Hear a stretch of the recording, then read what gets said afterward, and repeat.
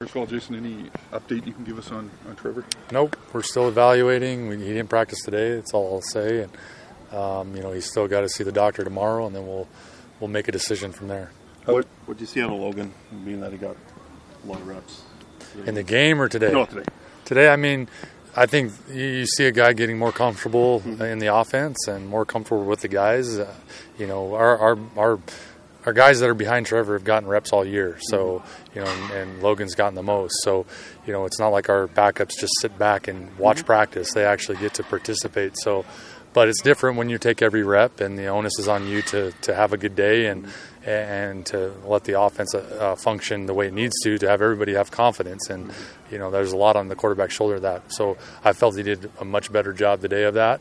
And I think he'll continue to do that as he gets more comfortable. Did you watch either of the games involving the Stamps and the Riders on the weekend, especially those last-minute heroics? To be honest with you, no. I was busy watching film and studying.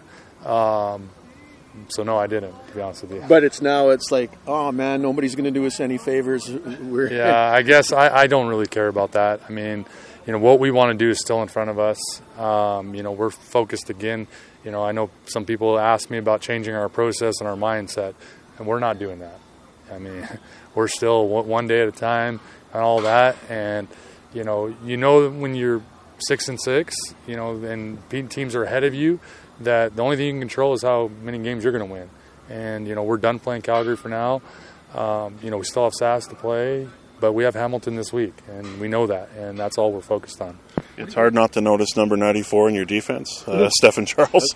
Arms as big as some of our heads here. But what's the initial, how do you look today? What's your initial reaction? Yeah, I think you can tell he's got talent, and he's a large human. So he's definitely, you can tell why he was down south for sure.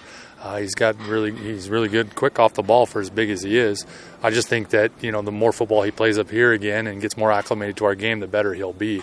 Obviously, just drill work and all that. And he's a big guy, so I don't know that you have to be that big to play up here. That's a big difference playing down there to playing up here.